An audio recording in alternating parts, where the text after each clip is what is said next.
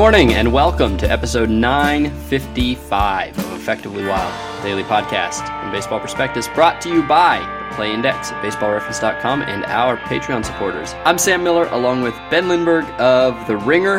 Hello, Ben. Hello. How are you? I'm all right. The website we used to record the podcast was down all day yesterday, so we didn't do a podcast, but we're back in business today. We are. And yeah. so is the website that we used to record the podcast. Yes. I wanted to briefly circle back to apple pears, which Okay. I went back to Trader Joe's and I saw that these apple pears were actually behind a sign that said Asian pears, and so they had not. This was not a matter of me misreading. They have actually labeled these Asian pears, but the sticker says apple pear. And I looked on the internet, and apparently Asian pears and apple pears are the same thing. They are two different names for a product that is marketed. I will say that this Asian pear was like no Asian pear I've ever eaten. It was very similar, but the surface of it was appleier. The flesh was very similar. The skin was smooth and polished, though, more like an apple, less like a pear.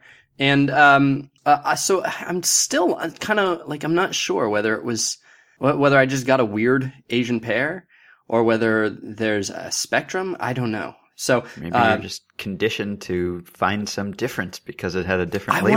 I wondered. I was afraid to eat it. I was going to do all this before I ate it, because I didn't trust my assessment of it. Once I had all these potential fallacies, potentials for bias introduced to me by the label, I didn't want to be on record as saying something that I didn't trust. But the website that we used to record the podcast was down yesterday, and so I ate the pear. Anyway, one other thing, Rio Ruiz pinch hit in his major league debut and was pinch hit for before he could dig into the batter's box. This is a callback to the live episode that we did. He is currently the only player in history whose entire career in the majors is a pinch hitting appearance in which he did not bat. So admit it, you're rooting against him ever playing again. 100%. He will probably play again, though. It seems very unlikely that Rio Ruiz's career is over, but got a shot at it. Right now it exists. Good to know. Do you want to briefly share any thoughts about AJ Preller? Well, I did a podcast interview with Dennis Lin of the San Diego Union Tribune on Friday, so he filled me in about it. And one of the things I brought up on that episode, which we probably would have talked about if we had talked about it, and maybe we will talk about it now, is, I think, as you mentioned in our book, how there is sort of this fine line between cheating, rule breaking, and just intelligently exploiting the rules. And so it wasn't clear whether what he did was just violating an unwritten rule and kind of a gentleman's agreement and the way things are typically done, or actually breaking a rule. And if he was not breaking a real codified set of instructions for how you record players' medical information, then maybe what he did was smart in a sense. Maybe he pulled off some trades because the Padres were not reporting this information that he wouldn't have pulled off otherwise. I don't know. You might think that it would just come back to bite him anyway, apart from the 30-day suspension, which came at an opportune time, I suppose, for the Padres, because what is AJ Preller really even doing right now if he weren't suspended? But other than that, it would probably hurt relationships, and I'm sure even more people are anti-AJ Preller now than they were before, and so that will probably erase any benefit of just being able to make a couple trades or get a little bit back in trades that you might not have been able to get anyway, but it does kind of fall into that legacy of exploiting loopholes and outright rule breaking. Yeah, I don't have a take on this. I've been having a hard time knowing where to come down on it, either in support or not in support of him. I guess that to the extent I have any opinion, which is not to be mistaken for an opinion in general, like I don't have a thumbs up, thumbs down, but the fact that it doesn't seem like he did a very good job of hiding it. Like there doesn't seem to be any intent of being all that misleading. Like it's from the way, maybe you can correct me, but the way that I read it, the Padres were fairly upfront that they were opting out of this system by their actions, right? Like the average team has like 60 or something entries by this point in the year, and they had like 10, which is just like, you would think that if you wanted to disguise it, you'd also have you'd have 45 or something like that. But you'd cover your tracks. And there doesn't seem to be any track covering here, which I think it is not to say that I'm pro AJ here, but I think that one detail is a pro AJ detail. Although that could elude a team you're trading with, because if they're only looking up the records for a couple of players that they're talking to you about trading for, and those guys don't have many entries, they might not look and say, well, how many entries do the Padres have as a whole? They might just say, oh, well, this guy wasn't hurt. Yeah, no, it's not. It is, I don't know that I'm not sure that it is his obligation, though, to proactively say that we're opting out of it. But it at least shows that, I think that it does sort of show that there wasn't a cover-up. That it was like, oh, well, we're just gonna we'll leave this thing here, and if you notice, you notice. It's on you to notice, but if you don't notice, that's good for us. It sort of feels like avoiding, you don't, look, if your dad asks you if you mowed the lawn when he comes home late, it is a lie to tell him that you did if you did not. However, if you were supposed to mow the lawn and you didn't, and he comes home late and he can't, it's dark, you can take advantage of the darkness to maybe get away with it. Nobody expects you to walk up to your dad and go, by the way, I didn't mow the lawn. That is probably, and so I wouldn't, my punishment for the guy who lies to his dad would be a lot stricter than the guy whose crime is didn't mow the lawn. To me, not mowing the lawn's like, oh, okay. It's a different crime. It's a much smaller crime than lying. I'm getting way too many opinions in this segment, considering I know how many. The other thing is I do think that suspending a GM for a month is weird, and I don't like that as any sort of precedent. I don't like that to be what MLB thinks is the way you discipline a club for what they decide is cheating. And if MLB's position is, well, it's not cheating, and so we don't want to give him a real punishment, then don't give him a punishment. But if your position, which it is that it was cheating and therefore he does need a punishment, have a punishment that makes sense. This is not I don't believe that suspending a GM for a month means really hardly anything at all. Even if it were in the middle of the winter meetings, I don't think it would mean anything at all. Particularly in the last month of a playing out the string season, it doesn't mean anything at all. Right. And I just don't like this as the precedent for how MLB is going to handle teams that really do cheat to their advantage. If you want to strike back at them, you have to actually do something that will cost them their gains. Otherwise, you've got a moral hazard here. Well, do you mean that it doesn't do anything because you can't really police whether the GM is working or not, or, if he's communicating with people? Or do you mean that it just doesn't matter if you don't have the GM for 30 days? I would say 80% of the former and 20% of the latter. Okay. Yeah, it does seem like a difficult thing to regulate. I mean, he's probably still going to be able to, access the Padres database or whatever and plan the off season. I mean, you can't stop him from thinking about baseball, which is kind of part of a GM's job. And, particularly in the Padres case, because they are done. They're not going to the postseason. It's, more than a month away from free agency and winter meetings and GM meetings and all that. So probably no real concrete cost. Then again, I wonder whether the Cardinals precedent had any bearing on this, whether either the fact that there wasn't a more severe penalty was because the Cardinals didn't get a more severe penalty, and that was probably a more severe crime. So either that, or maybe they were worried that this was sort of a trend that they wanted to kind of nip in the bud. We want to show that we're taking a hard line with this, so we're going to have a real concrete penalty so that front offices will stop messing with each other. I don't know whether that had any bearing on this, but it was hard not to think of that as a somewhat tenuously related precedent. But I don't know. I agree. I think it's hard to say whether this was outright wrong or just smart or inadvisable. I think on the whole, it's probably not smart. I think for one thing, they did get Anderson Espinosa.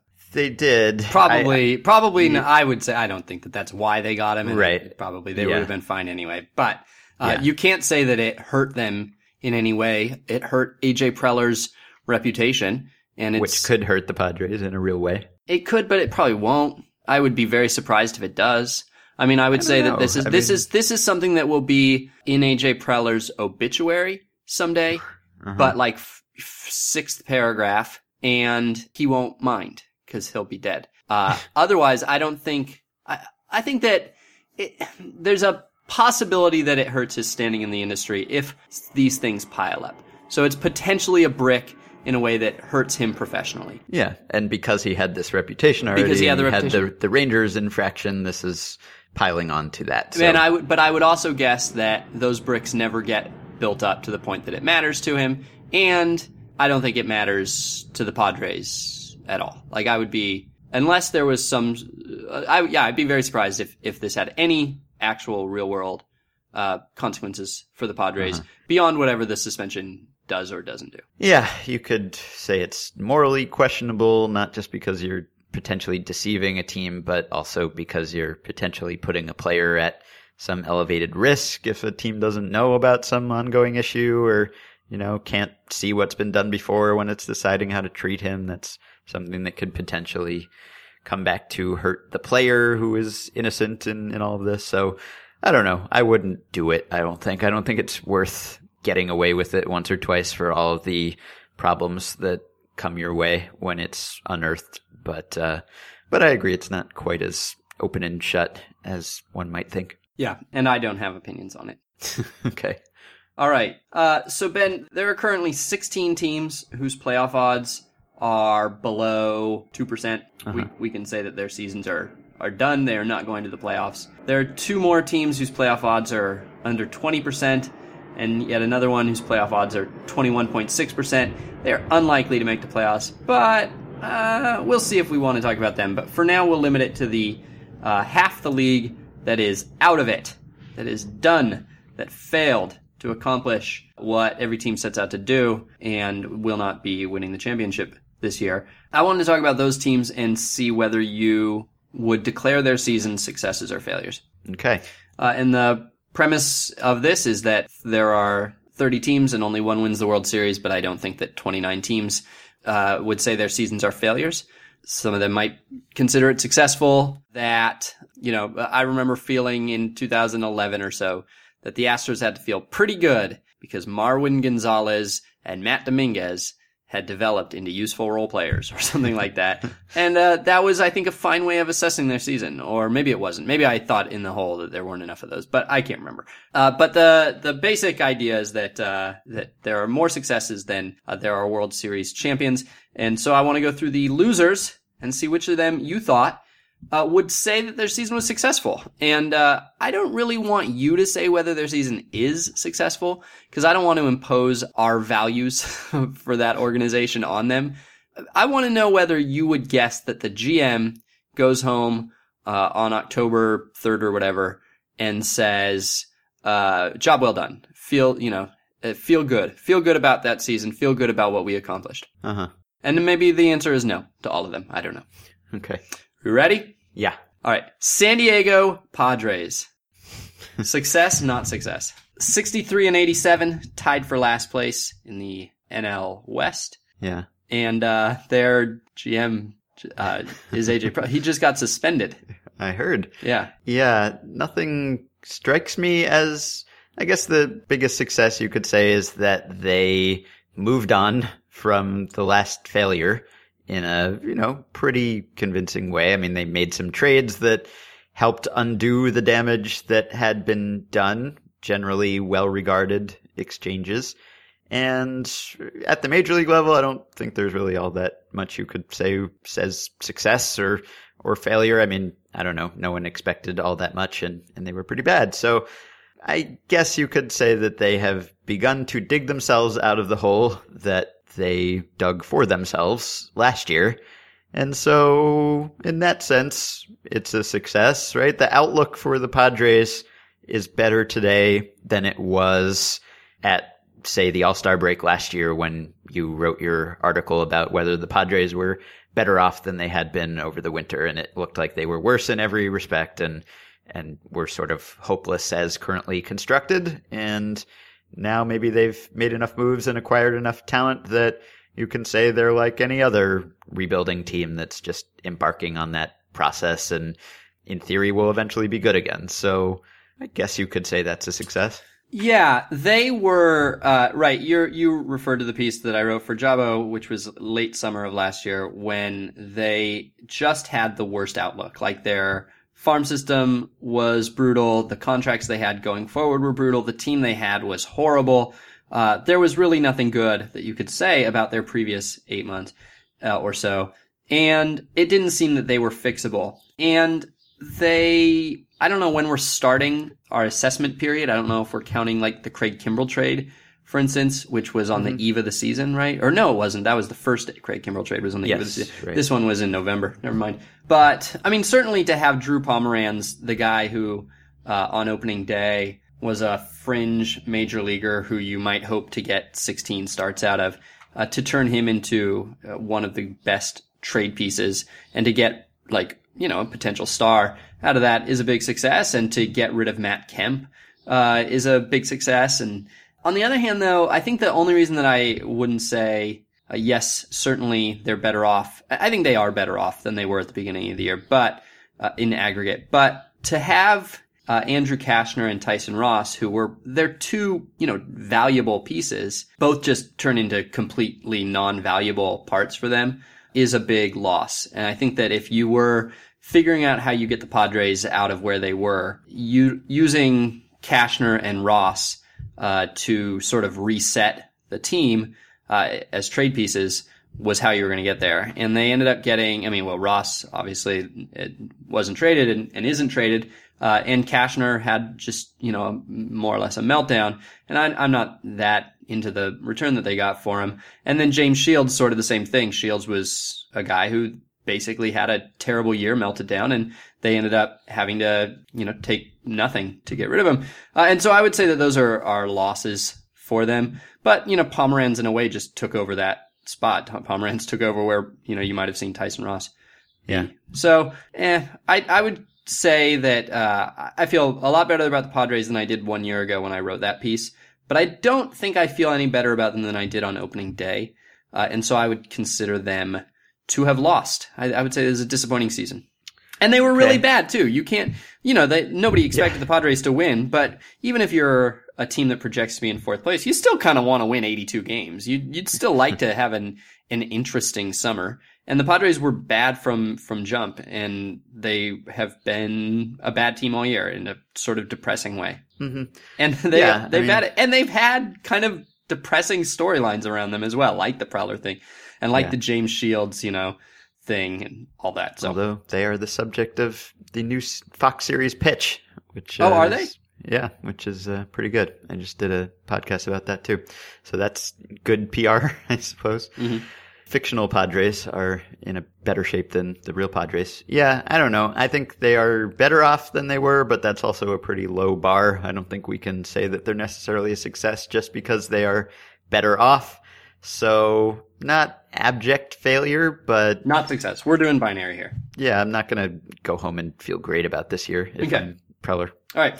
Diamondbacks, tied with the Padres, 63 and 87. And nothing even needs to be said, right? This is the clearest failure in Major League Baseball this year. Yes. This is a team that not only had expectations for itself, but put a lot of investment into those expectations that now will severely lessen their chances of succeeding in the future. Yep. I don't think any team goes home, even if, let's see here. If the Blue Jays lose on the last day of the season and don't make the playoffs, maybe they go home more depressed than the Diamondbacks.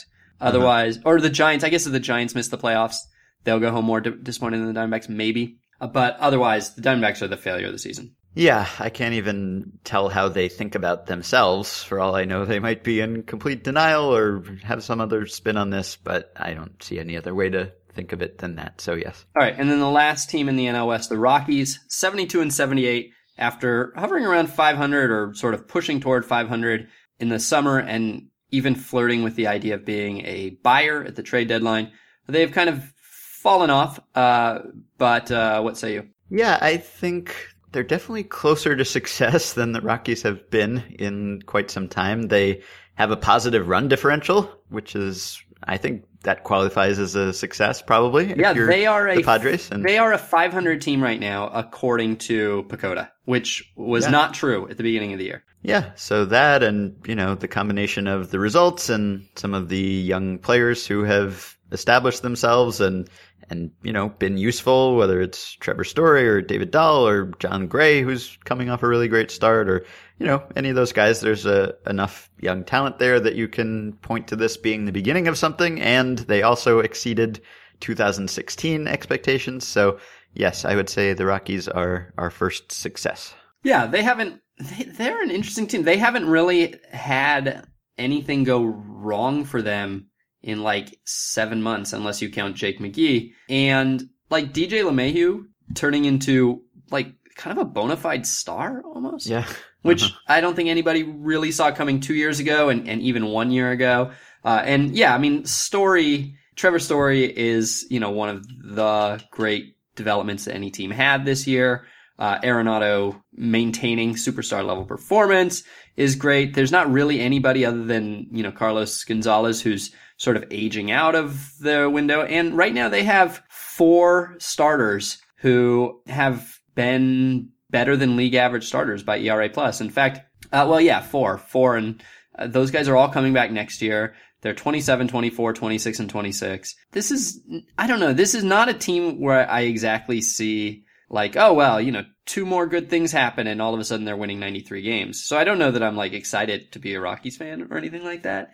But they've had a good farm system and a lot of things went well for them this year. And there are certainly players who you expect to be better next year than you expected them to be this year 6 months ago, which I guess is the test. So success. Rockies feel good. All right. Yeah. All right. Cincinnati Reds. Same record as the Diamondbacks and the Padres, but even less hope of competing beforehand. I mean, they were maybe the most, other than the Braves, probably the most punty team in the NL going into the season. Yeah.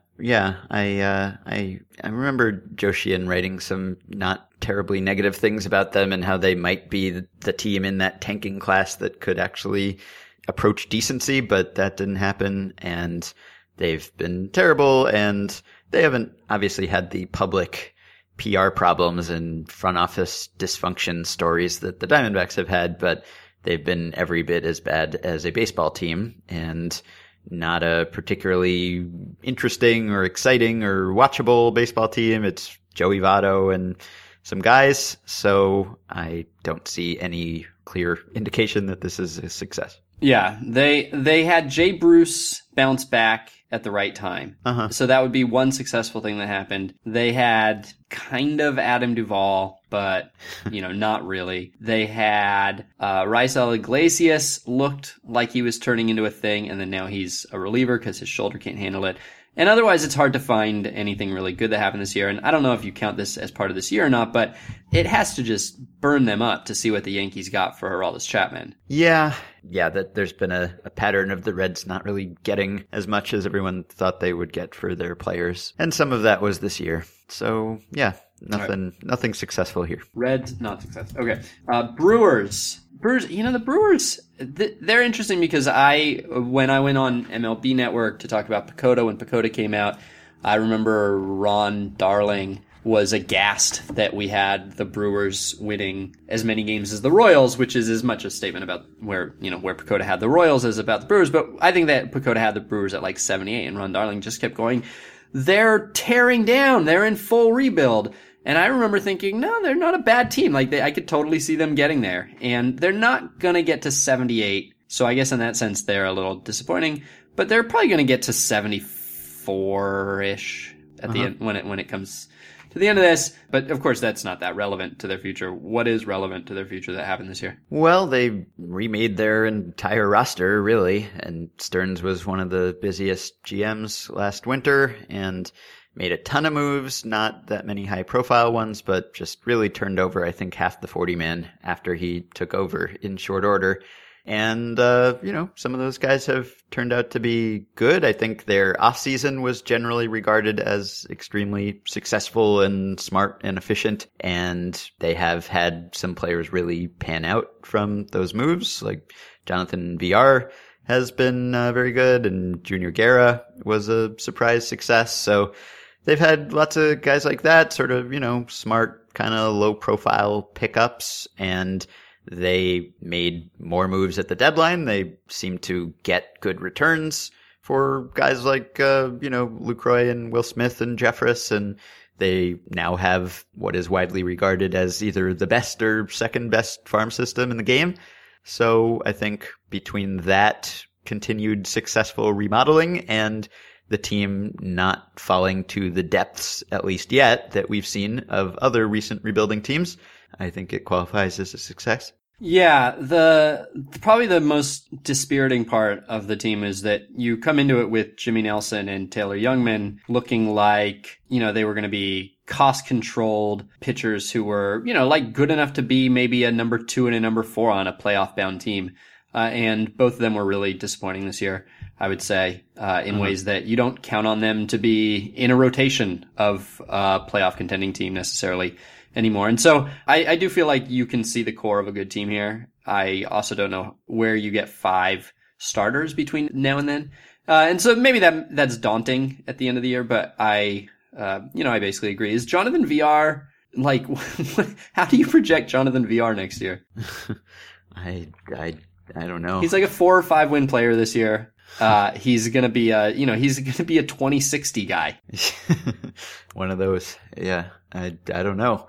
And hasn't he been like a not very valuable base runner, even though he has been a high volume base stealer? Yeah, the different base running metrics disagree a little bit, but yeah, he has not been a very productive base runner. Yeah. Well, I don't know. But between him and they also had 3 innings from someone named Damian Magnifico. So I think if you have Damian Magnifico on your team, you had a successful season. Yeah. Youngman, by the way, I'm checking because he was so bad that he got sent down to the minors, and then he was so bad there that he got sent down to AA. And I was wondering whether there was going to be some yips reported or something. It looks like he cleaned it all up in AA. He's been good in AA. So I guess you can't even blame it on the yips. Right. All right. Next, we have the Pirates. Yeah. 1 game under 500. Yeah. I wrote about the Pirates last week. I mean, we're kind of grading on a curve here, obviously. A few years ago, 4 years ago or something, the Pirates being this good would have been a success. And if the Reds or the Padres or the Diamondbacks had the record that the Pirates had, that would be a success. But based on the expectations for the Pirates, I think you could probably call this year a failure. I think some of their stars have not played at a star level, and I wrote about the whole Ray Searage reputation and how they haven't had a whole lot of their reclamation projects pan out other than Ivan Nova recently since the trade deadline. Other than that, it seems that they went into the year not having done a whole lot, whether that was because they were overconfident in Searage or because they just couldn't spend the money or what, I don't know, but they didn't do much, and people said, hey, they didn't do much, and then they haven't done much in the season. So I think their offseason was sort of seen as poor planning, and I think it has not worked out in most ways. And I don't know that they've affected my long-term outlook for them all that much. I don't think they're suddenly a disaster or anything, but I don't think this year was a success. Yeah, they were projected by PECOTA to be like an 82, 83 win team, and they were the Royals of the NL. They kind of were under the radar, but they were outperforming their PECOTA projections by as much as the Royals were. Yes. And it's always a shame when you find out that the magic trick that you do is actually not a magic trick. Uh-huh. So preseason preseason staff predictions at BP had them finishing in second place ahead of the Cardinals with 2 first place votes, and clearly ahead of the Cardinals by our staff predictions. Next year, is it close to that, or do you think that it'll be a pretty clear consensus among staff that they're third place or worse and no first place votes? Well, obviously depends on the offseason, but based on what we know now, I'd probably guess that I would end up putting them around the same place that I would have put them this year. Yeah, I want to say I would too, but I should check to see where I had them. Yeah, I had them in third place last year, and I even think that I know how many wins I had. I think I had them winning 83. So that seems about right to me. Mm-hmm. But again, like it sort of goes back to with the magic popped, I guess. Mm-hmm. So right. But that's clearly an unsuccessul season. They're the first team that we've said that intended to be in the playoffs, and they're not in the playoffs. And I don't know. I kind of found their trade deadline to be depressing. Right. And then also to have the trade deadline then be followed by their somewhat predictable hot streak, as they played a very soft schedule, made the trade deadline look even more depressing because they looked like contenders all of a sudden, and they fell apart. And you could now wonder, well, what if they had gone into July thinking of themselves totally differently? So I say non-success. All right, Braves expected to be bad, every bit as bad as expected. Yeah, right. This has been basically what everyone thought the Braves were going to be. It doesn't really say success or outright failure to me. It kind of just is what we thought it would be. So I don't know that they've done enough to move them into the success bucket. Like, I don't know how could the Braves have qualified as a success this year if they had brought up a bunch of really talented young players and they'd done well. I mean, they've done that to a certain extent. They got Dansby Swanson to the big leagues. And so there are some examples of that kind of thing. And some of their prospects have gone backward, I guess. I don't know that they've really changed their outlook all that much, but they also haven't accelerated the timeline. Like, there's nothing that you look at this team and say, oh, this is going to be a contender sooner than we thought, or they're going to be good next year or something. So I don't think it really, I guess we have to pick one, but it's a very neutral season, I think. I could see, look, if Swanson had come up and been Gary Sanchez, or if Aaron Blair had a good year, if you'd had things you could build on. And every team has some of those things. I mean, Freddie Freeman is even better than I thought he was 6 months ago. I mean, he's a superstar. Like they had, at the beginning of the year, they had Freddie Freeman, and now they have Anthony Rizzo, basically. And that's an upgrade, in my opinion. So that's good. And Ender Inciarte had another good year, which, the Diamondbacks were so eager to give him away, apparently, that you wondered. But he's great. And so there are things like that. But, I mean, Blair. They had Anthony Recker. Yeah. That's a win. On the other hand, Blair was a disaster, and they didn't manage to, like, you would sort of hope that even if you're a terrible team, you kind of want to have 3 good relievers come out of the pool of muck that you start with, and one of them's your closer next year, and 2 of them you trade at the deadline for value, and they didn't get anything like that. So it really is close to a push, I would say. Right. I'll say I'm not comfortable saying success, so I guess I'm going to say failure. They're also not going to get the first pick, are they? Oh, yeah, that's true too. So, yeah, I mean, it's kind of unfair to put all the failures in the same category, because some of them are really bad failures and some of them are just little itty bitty failures, but it's not a success, I don't think. So failure it is. Agreed. All right. Phillies? Well, I guess the Phillies they kind of also fall into the more or less met expectations category. I think they came into the year projected to be just as bad, if not worse, than the Braves, I think. But I remember doing our season preview podcast, and the Phillies episode was significantly more upbeat than the Braves one was, because we knew that there were going to be some fun, promising players on this Phillies team, and they seemed to be closer to the other end of the tunnel than the Braves were. And they've been better than the Braves, of course. They haven't been good. So have they done enough? They had some successful surprise players, although there's sort of some asterisks to those seasons. Like, it was because they're left-handed?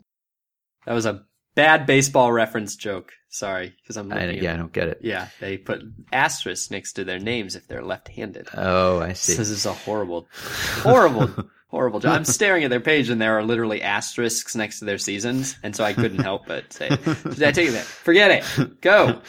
So they're closer to success for me, I think, than the Braves are. On the other hand, I guess they've had some players who kind of went in the other direction, right? Like Michael Franco had a really promising 2015 and then took a step or multiple steps back. So are they closer to where they want to be than they were at the beginning of the year, or that we thought they would be? No, I don't think so. But I don't know. I guess they kind of fall into the Braves category for me. I'm having a hard time declaring success. How is Jeremy Hellickson on their team? Yeah, that's kind of a failure that he's still pitching for them, I suppose. Yeah.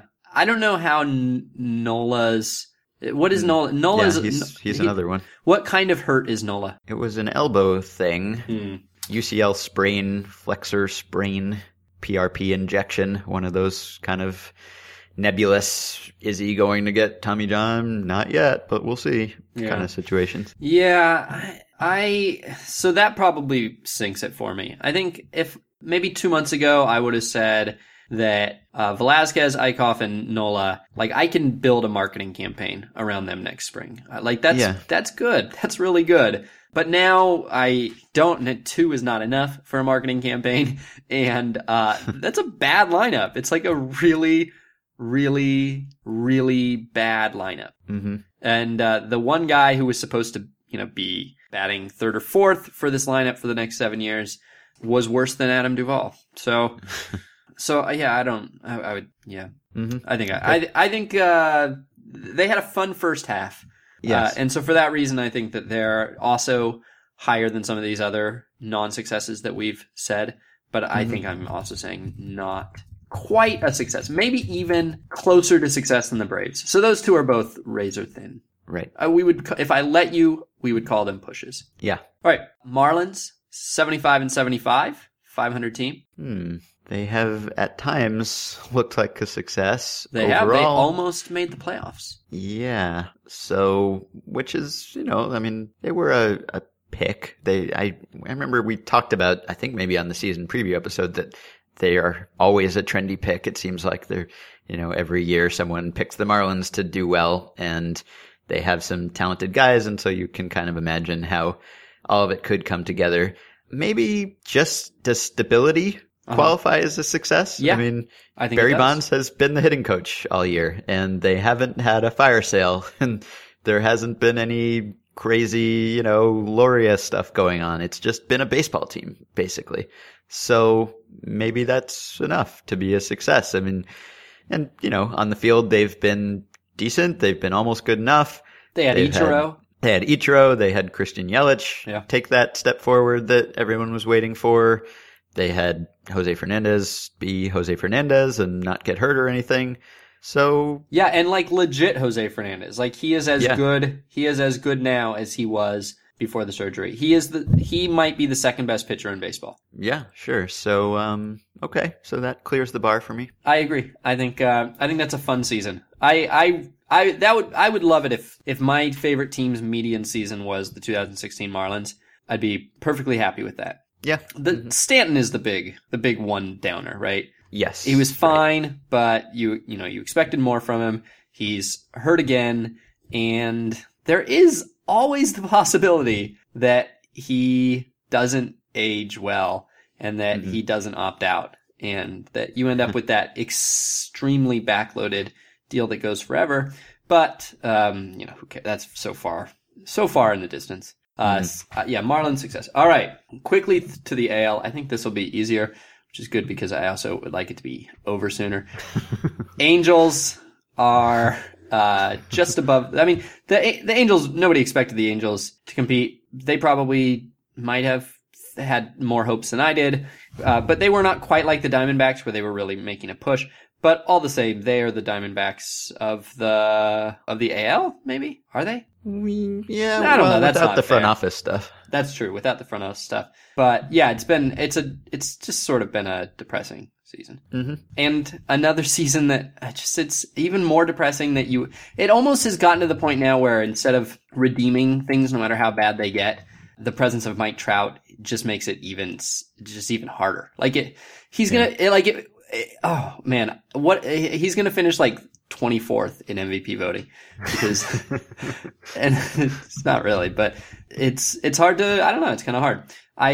So I don't know. The less said, the better. Mm-hmm. Not success. And really, the pitching. They're pitching. They're poor pitching. They're poor young pitchers, Ben. Yeah, Garrett Richards and those guys getting hurt, probably that alone would be enough to push them into this category of failure because there just isn't much on the other side of the ledger. Yeah. All right. A's? A's. No one really knows what to make of the A's these days. I was watching an A's game the other day, and I was trying to think of one player that I would want to watch play baseball. Yeah. Yeah, maybe the most anonymous team in the majors this year. Yeah. Just not a lot of notable storylines, like Billy Butler and Danny Valencia fighting is kind of the most memorable part of the season. So between Sonny Gray, just between the not being good at baseball, not knowing where they stand exactly, it seems like failure. They did turn $6 million that they gave to Rich Hill into probably $40 or $50 million worth of young pitching prospects. And a half season of Rich Hill. I mean, that was huge. And they should be a success just for signing Rich Hill, although that was technically last year, right? Yeah. But it happened since last season. Yeah. There's really no, like, it's weird because we can say, well, the Rich Hill thing was amazing and added so much. And then it's hard to think of the other failure, like, to counteract it. It was just boring guys doing what you expected in a way that Chris Davis is, he hit 40 homers, right? Yeah. So that's another good thing. Yeah, I mean, so not a success, but not really, just sort of because that was the path they were on. You don't really see them doing any better next year, for instance, and I think that's a prerequisite to calling a season a success. All right, Twins. Well, they've been worse than people expected them to be. Glimmers of hope, though, that definitely changed the perception. Byron Buxton hitting lately, and so he'll probably come into next year as the big breakout player everyone picks. So there's that. There's the fact that they are finally changing some things around and searching for a GM from outside the organization. So that could be a positive sign. I mean, that's been the big complaint about the Twins is that they never fire anyone. They never bring in new blood. So they have finally committed to doing that. That's a step forward. And they still have talented young players, some of whom have played pretty well, but they have been really bad and worse than anyone expected them to be, I think. So can't quite go to success, I don't think. Definitely some positive signs. Here's what I'm going to say. I'm going to give it to them, and here's why. Okay. All right. We all know that it is to your franchise's benefit, if you are going to be bad, to be as bad as the Twins are. True. And yet, I cannot applaud a team that goes there on purpose. I cannot do it. I believe it is my duty as a fan to shame a team that tries to get as bad as the Twins are. The Twins got to be that bad with none of the moral ambiguity. Because it was an accident. They genuinely were not trying to be that bad. They tried their best every day of the last 365 days. And they just couldn't do anything except get this bad. And so it was sort of a cake and eat it too kind of a thing. I guess that's true. So what is Brian Dozier if they trade him this offseason?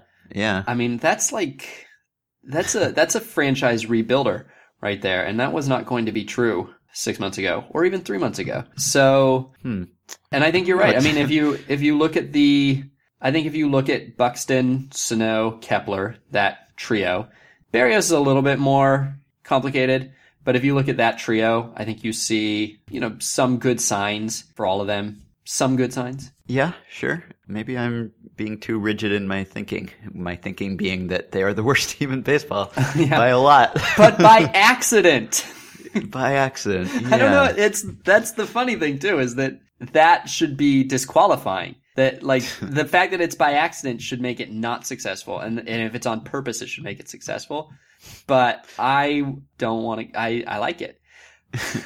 If they'd kept I think the regime change, part of it hinges on who they're able to get. If they find that their top 3 picks for GM don't want to work for them, that would be bad.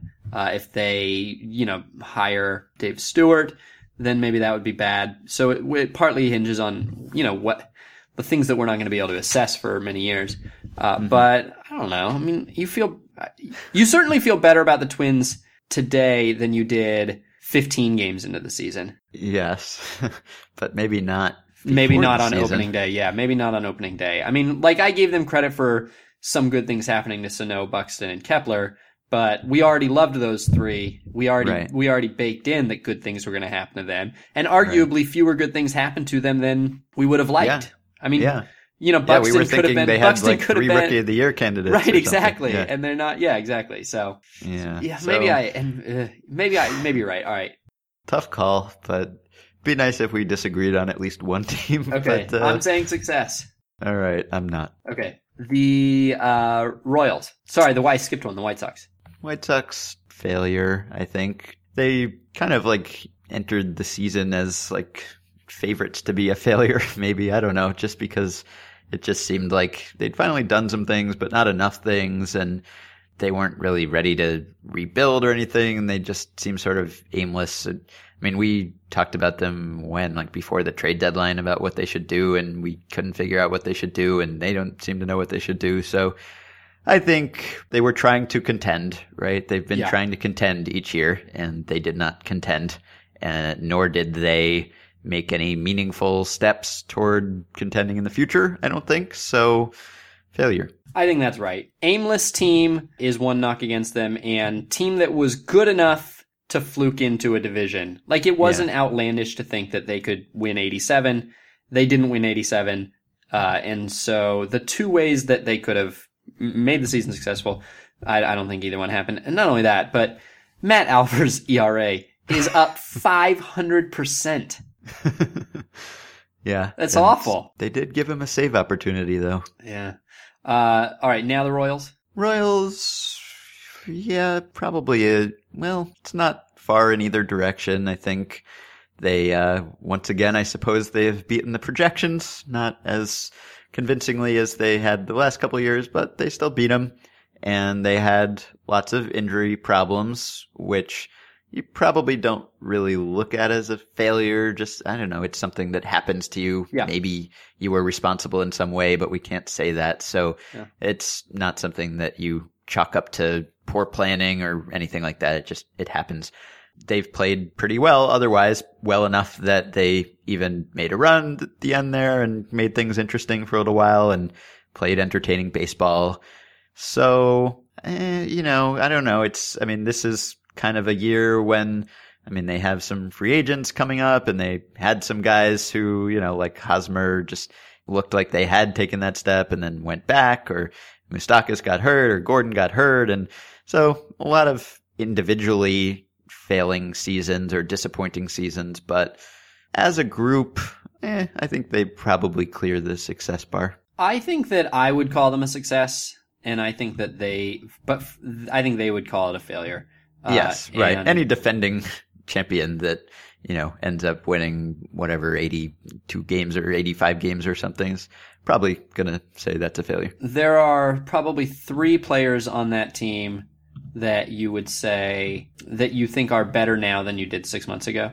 Danny Duffy took a big step forward. So that's a really good one. Mike Moustakas seemed to be taking a step forward, and then he got hurt, and it's not a big enough sample to say one way or the other. And even though he's been great, I think Kelvin Herrera took a step forward this year. And to me, he's now, I didn't really buy him before, and now I buy him. I get it. So those are good. And so those would all be things that you would consider successful. But yeah, it's a lost season for a team that was, that won the World Series and went the year before. But yeah, like you said, it doesn't really tell you much about next year that is negative. Every year that Eric Hosmer plays like a league average first baseman is, I think, dispiriting.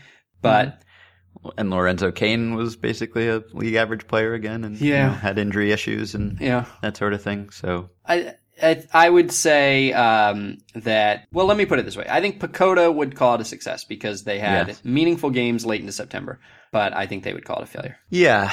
And what would you call it? In this exercise, at least we started out saying that we were looking at it from the team's perspective. I think a failure. Uh-huh. I think I would. I'm not saying it in like the process failed them or people should feel bad about themselves or anything like that. But I think you go home disappointed to have 83 wins with this roster.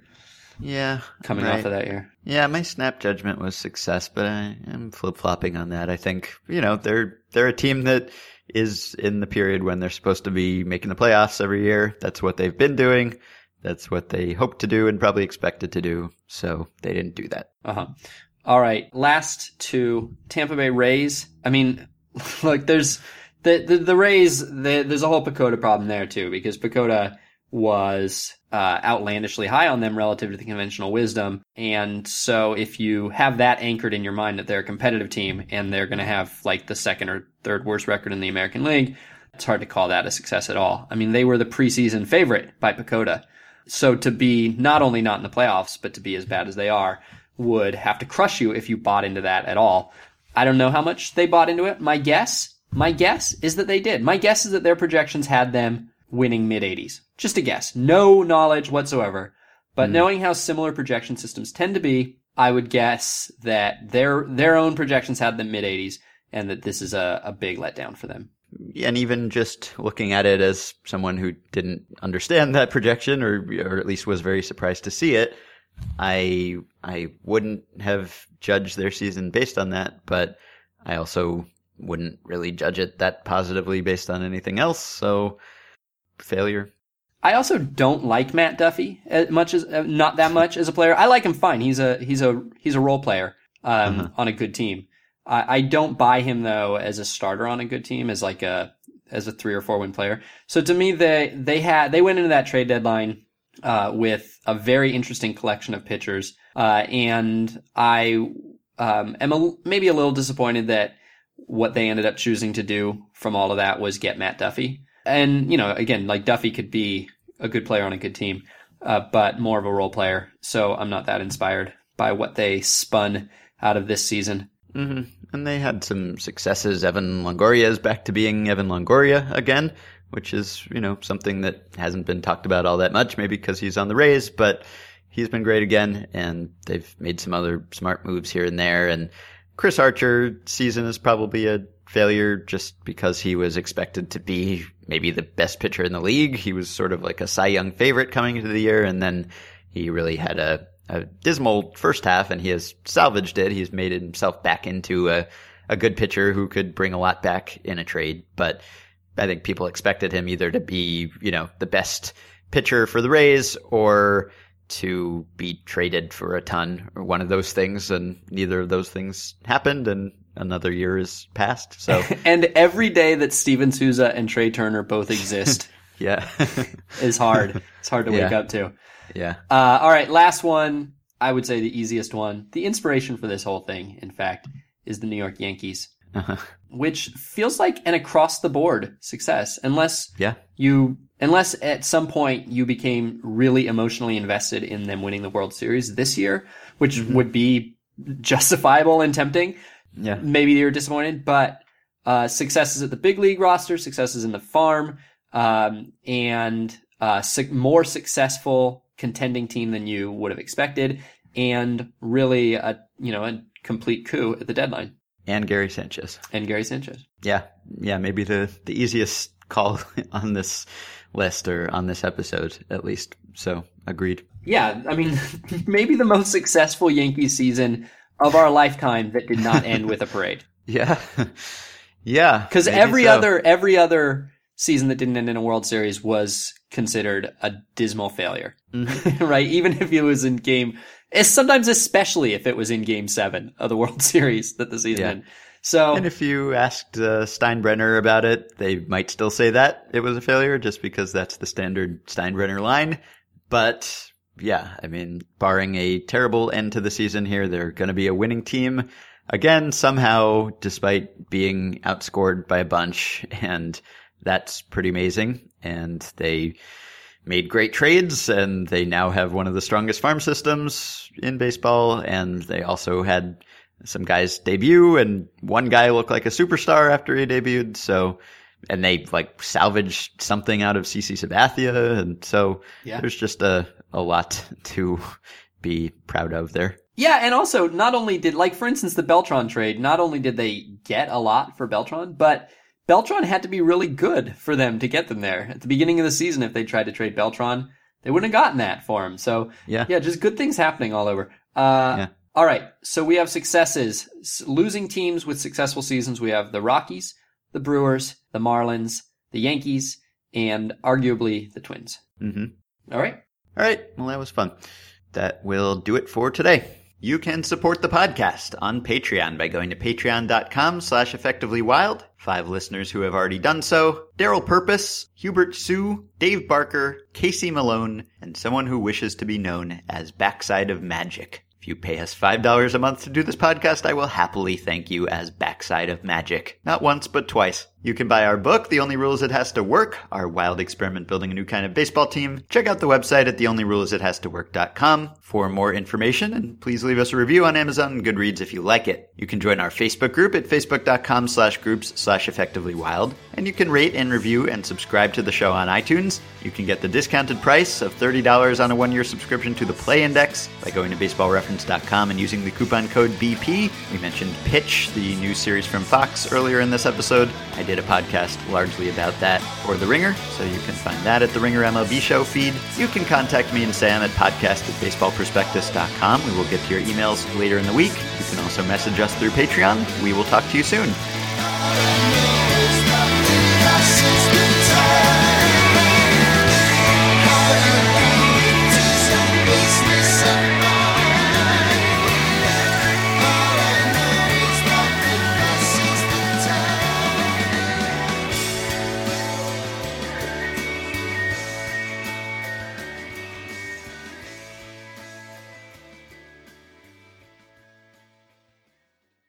Brought to you by the Play Index at baseballreference.com and our Patreon supporters. I'm Ben Lindbergh. I'm Sam Miller. I'm Sam Miller, along with Ben Lindbergh of the Why did I do that?